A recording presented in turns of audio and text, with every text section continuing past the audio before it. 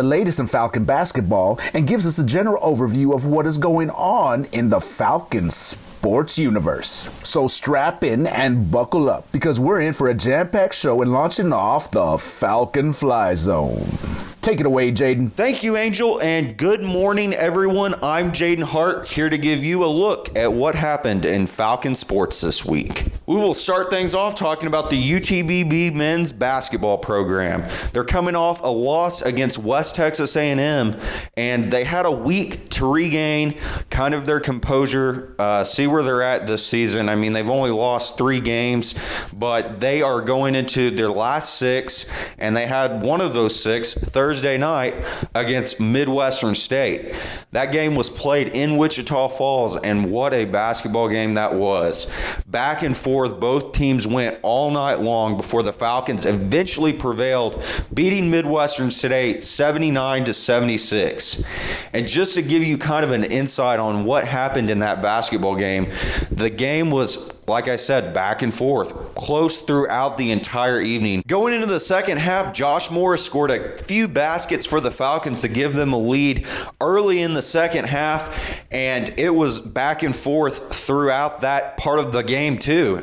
Midwestern held tough all evening and actually held the lead with about 30 seconds remaining, and if it weren't for the performances of Josh Morris, Deshaun Francis, and Sammy Allen, who were the key contributors in the game that night, the Falcons would have lost. And the final 30 seconds of that basketball game, the Falcons went on a 7-0 run, and that was led by Deshaun Francis, the leader of the team, the guy who is coming off a 1,000 career point milestone, and he made a play to the basket late where he got fouled, made the basket, and won with the free throw, and that basically was the game winner. Midwestern State went down, tried to score a quick basket. Sammy Allen grabbed the rebound, he got fouled, and went to the free throw line to shoot 2, and he made both of those. And so the final score again, 79-76. Falcons won. Josh Morris had a game-high 27 points and 11 rebounds for a double-double. Deshaun Francis, the player who basically made the game-winning shot, he finished with 24 points. And Sammy Allen, who has been a double-double machine all season long, he leads the country in defensive rebounding, scored 12 points and finished with 12 rebounds, which was also a game high. So going into a matchup on Saturday that's in Cameron, the Falcons will look to continue off this momentum. They played a really close game and a Midwestern State team that came out and really just heckled them on the defensive side of the ball all night. And we will see if the Falcons can win that game and cruise to undefeated stretch with 5 games now remaining in the Lone Star Conference schedule before they will play Cameron, and then they will return home for their final homestand next week. Moving on to the women's basketball team. They had a tough loss against Texas Women's last Thursday, and right now the Lady Falcons just need to win basketball games. 6 games remaining on their schedule going into Thursday night's matchup against Midwestern, and they played Midwestern very hard. And that basketball game was also very close, back and forth throughout that game for both teams. The Lady Falcons actually started things off pretty well. They went on a 21-8 run to start the beginning of the basketball game, and actually that was a score going into the second quarter, but Midwestern fought back, ending the first half on a 12-2 run, and they made it a 5-point game going into halftime. Midwestern State in the second half continued to fight back too, and they actually got the game tied and sent it into overtime with a score of 61-all, and eventually prevailed against the Falcons. Falcons just couldn't get anything done in overtime, and that was really just what happened. I mean, they scored just 6 points compared to Midwestern's 11 points, it looks like. So 72-67, the final score. Overtime loss for the Lady Falcons. Some stats from that game: Sierra LaGrange scored a game-high 23 points, and she was fire in the first half from behind the three-point line. She shot 4 for 5. She finished the night 5 from 9 from the field, and KP Tyron added 20 points for the Lady Falcons, and she's just been great all season long, scoring for the Lady Falcons. And with 5 games left, the Lady Falcons now 4-11 in Lone Star Conference play. It looks like they are going to have a tough time getting that last 8th seed, which Texas Women's currently holds that. And the reason I'm bringing up the 8th seed is because that is the seed that is the number that you need to be at to make the conference tournament. And right now, like I say, 1 game out behind Texas Women's. The last 5 of their schedule is tough. They've lost all 5 of those games earlier in the season. 3 of them were pretty close. That was against Kingsville, Tarleton, and Texas A&M Commerce. Those 2 games against Tarleton and Texas A&M Commerce were some of the better basketball games that the Lady Falcons had played against good teams. So going into the final stretch with 5 games, they've got to probably win 3 of those games, and we will see. They go to Cameron with the men's team on Saturday. They will have that game tip off at 2 o'clock before returning home for their final homestand on Thursday. Moving on to the Falcon football team. National Signing Day was this past Wednesday. A few big names from the West Texas area, the biggest being Matt Groeschel out of Greenwood. He was a 3-star rated player coming out of high school. He's an offensive lineman. Bubba Henson out of Pecos, the quarterback, to sign with the Falcons. And also Grant Brown out of Midland Lee signed with the Falcons. So some local kids staying home.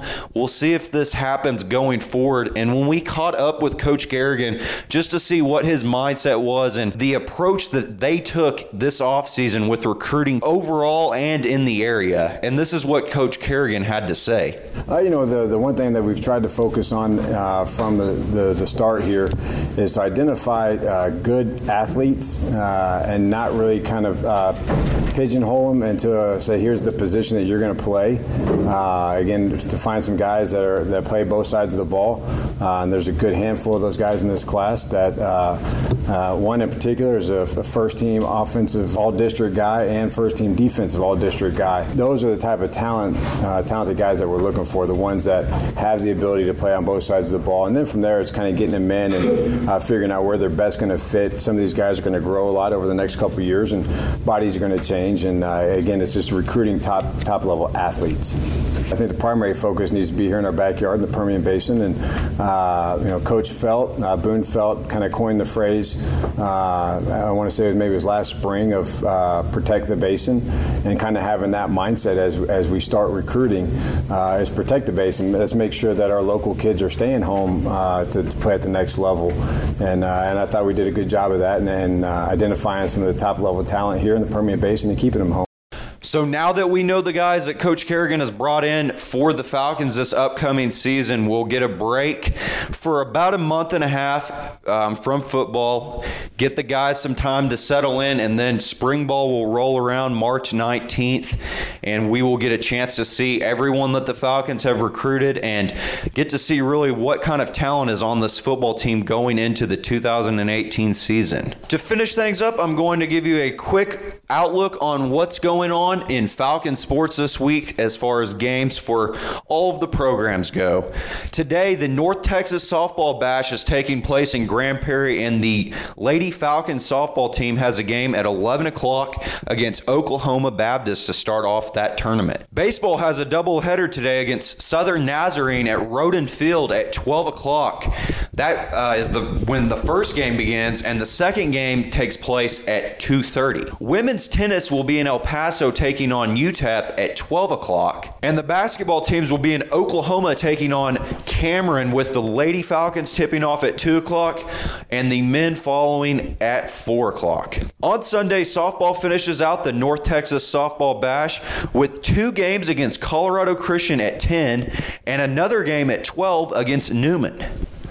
On Friday, men's and women's tennis will be at St. Mary's in San Antonio at 9 a.m. Friday also is the home opener for the Lady Falcons softball team, and they have a doubleheader that day against Midwestern State starting off at 4 o'clock, and then another game following that at 6 o'clock. And then next Saturday, men's and women's tennis travel to the Austin area for a matchup against Southwestern at 9:30 a.m. They're going to have another match that takes place that day against St. Edwards at 3:30. Softball has another game against Midwestern State at home at 12 o'clock. And then after that, you can catch the women's basketball team in action for their final home game of the season against Texas A&M Kingsville at 2 o'clock. The men's basketball team will follow them with the game against Texas A&M Kingsville at 4 o'clock. And if you want to take a look at what I have, I'm at Jaydon Hart on Twitter, Facebook, and Instagram also. So until next time, I'm Jaydon Hart signing off for My Falcon Radio. Falcons up.